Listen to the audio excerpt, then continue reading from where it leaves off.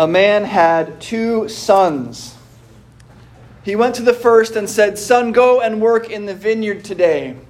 He answered, "I will not," but later changed his mind and went. The father went to the second and said the same, and he answered, "I go, sir." But he did not go.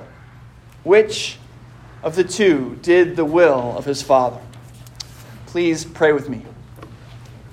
Dear God in heaven, we ask you to join us here this morning, to be with us in this place, and we trust that you have kept your promise and are here.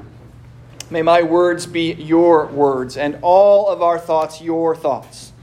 We ask all of this in Jesus' name. Amen. Please sit.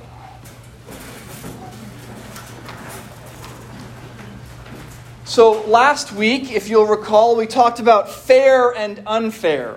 Topics that, though they are close to every one of our hearts, are most closely associated with children. Certainly I used several childhood illustrations in last week's sermon. And this week, we find that we have another children's topic. This week it's chores. Maybe our children's minister should be taking notes, right? Future children's sermon material here. This week we have Jesus telling a parable about a man asking his sons to do chores. But before we talk about the parable itself, let's note what Jesus is doing here. Remember, he's telling this story in response to a dishonest question.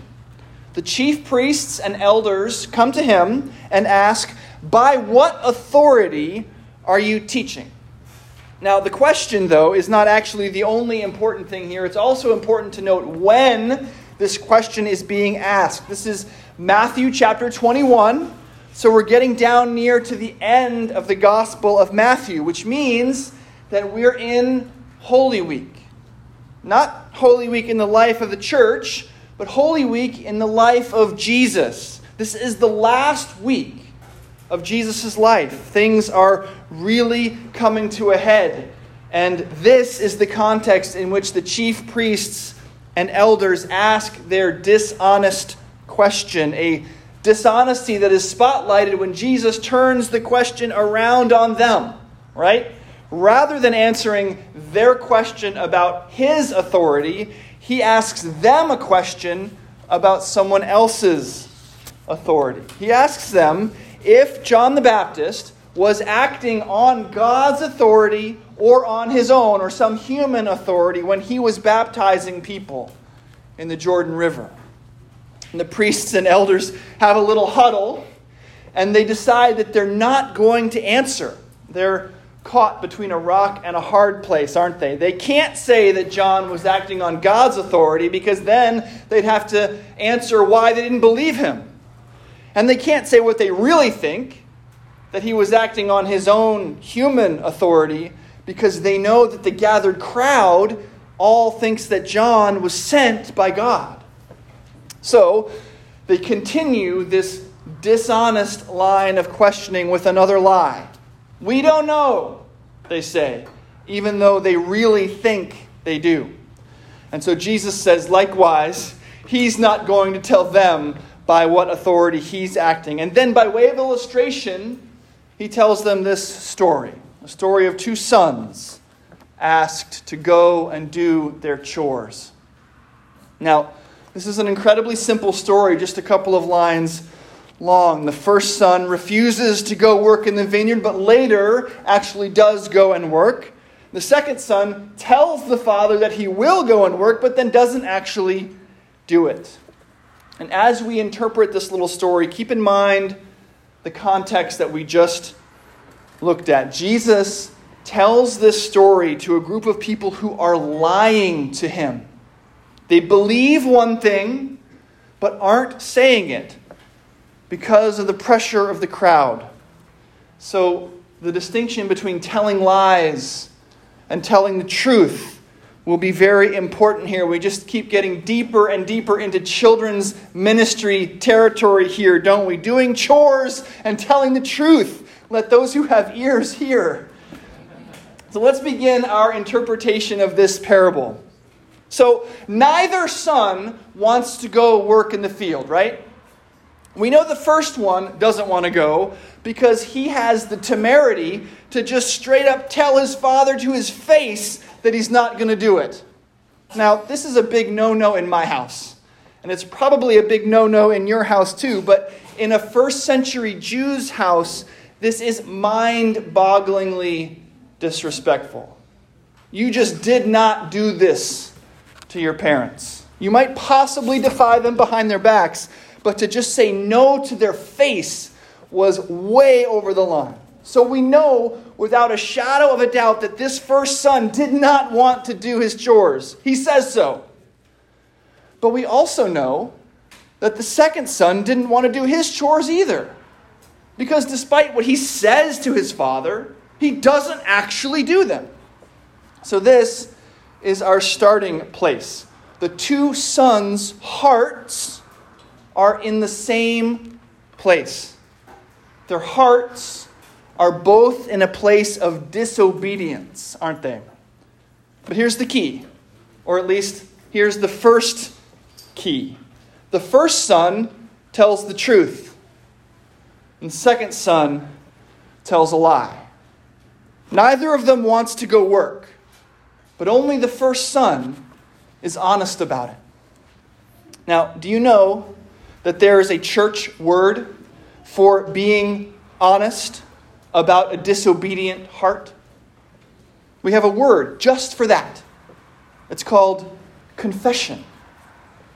And that's really what this sermon is going to be about this morning. It might seem at first that this little parable doesn't have much to do with confession. We don't have a sort of tearful return to the Father like we have in the thematically similar parable of the prodigal son. But we do have a similarly changed heart. A son who begins the story with a heart of disobedience, ends it in a harmonious relationship with his father, doing the work that his father asked him to do. Something happens, right? The son who says no to his father's face ends up working in the vineyard. And I'm going to suggest to you that the thing that happens is confession. But before we spend a few more minutes talking about what does happen in the story, I think it's interesting to note what doesn't happen here. Right? This story that Jesus is telling is clearly not some kind of fake it till you make it lesson, is it? If it was, it would feature the second lying son going into the field, even though he didn't really want to, and finding himself over time becoming glad that he honored his father in the end.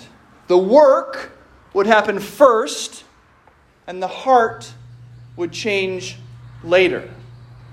That's the parable, I think, that we all tell ourselves. It's certainly what we want when we ask our own children to do their chores, isn't it? We don't care about the heart, we just want the chores done. But that's not what happens in Jesus' story. In this story, in the story of Christ, the heart changes first, and the work comes after. Remember, Jesus is very critical of looking good on the outside when your insides don't match up. The traditional fake it till you make it organization of things. He calls the Pharisees whitewashed tombs, commenting on the dishonesty inherent in the difference between their outsides and their insides. Whitewashed tombs are definitely those second sons, right? The kind of people who would tell their father, yes, I'll go to work. After all, you want to look like an obedient son, but you wouldn't actually go. Like the Pharisees, you would look great and religious and obedient on the outside, but inside you're just full of death.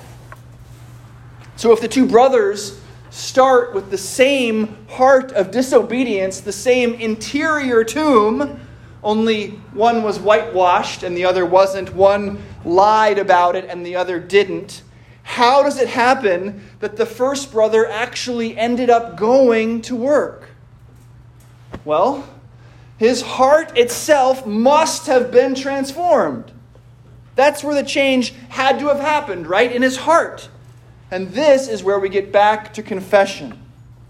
Jesus, remember, is telling this story to a bunch of lying elders and chief priests who feel one thing in their hearts but are too afraid of appearances and of the crowd to be honest about it, to tell the truth.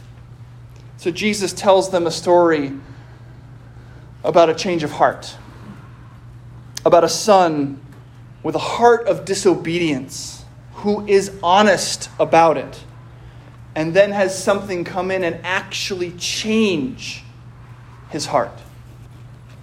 To find out what comes in, to find out what actually changes the heart, let's turn now to our other assigned reading from this morning from St. Paul's letter to the Philippians. And in these verses we have a profoundly beautiful description of Jesus' lowering himself to accomplish the salvation of the world. Listen, Christ Jesus, though he was in the form of God, did not regard equality with God as something to be exploited, but emptied himself, taking the form of a slave, being born in human likeness.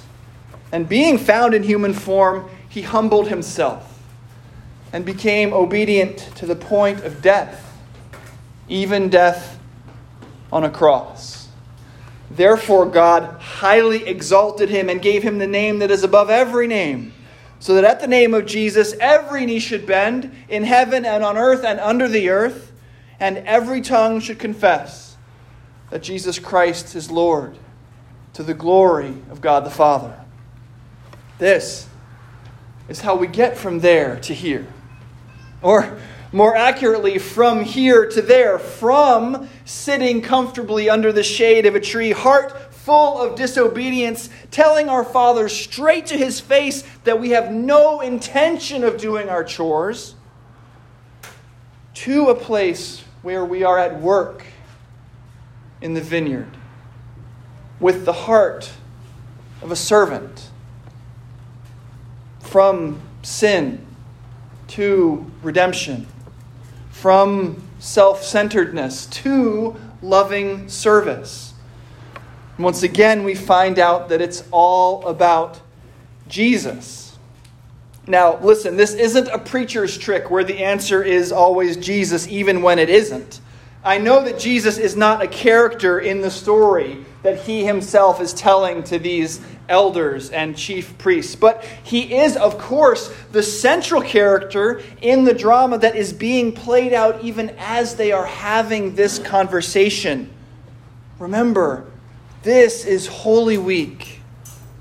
The cross and the empty tomb are right there on the horizon. The mighty acts that will cause every knee to bend and every tongue to confess are just about to happen. Confession, honesty about a disobedient heart, is about to be met with absolution and redemption won by God himself, being found in human form, humbling himself, and being obedient to the point of death, even death on a cross. In Jesus' little parable, we don't really get an answer to the why question. Why did the first son have this change of heart? It doesn't say. It's just something ineffable that happens in the story.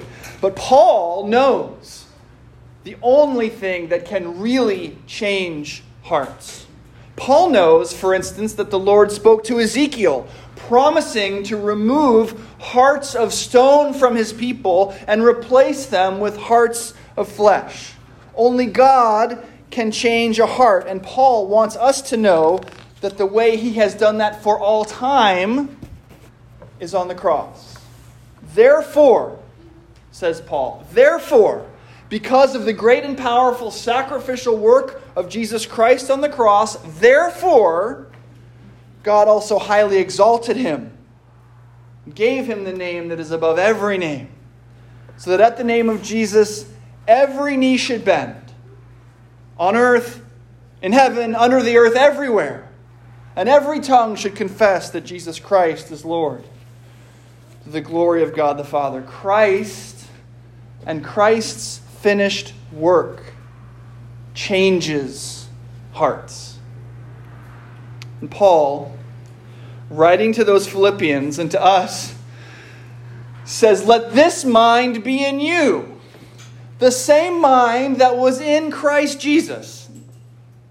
He's talking about the lowering of self. In other words, confess. Acknowledge your disobedient heart. What is for Jesus an act of will, lowering himself from a deserved, exalted status, is for us an acknowledgement of the truth, a confession of our heart of disobedience. We admit that we are the very sinners that Christ had to become in order to accomplish our salvation. Remember, at the name of Jesus, every knee will bend. That's confession. Confession is the appropriate response to hearing the name of the Holy One, Jesus Christ, the Lord, the one who laid aside his holiness to accomplish your salvation. And the result of this confession, this honesty about a disobedient heart, is a new heart, a new life. Your heart of stone is removed and replaced with a heart of flesh. You are a new creation. And having heard the lengths to which God in Christ went to win your salvation, you will not be able to help but go out into your Father's vineyard. You will not be able to help doing, as we pray at the end of every service, all the good works that He has prepared for you to walk in.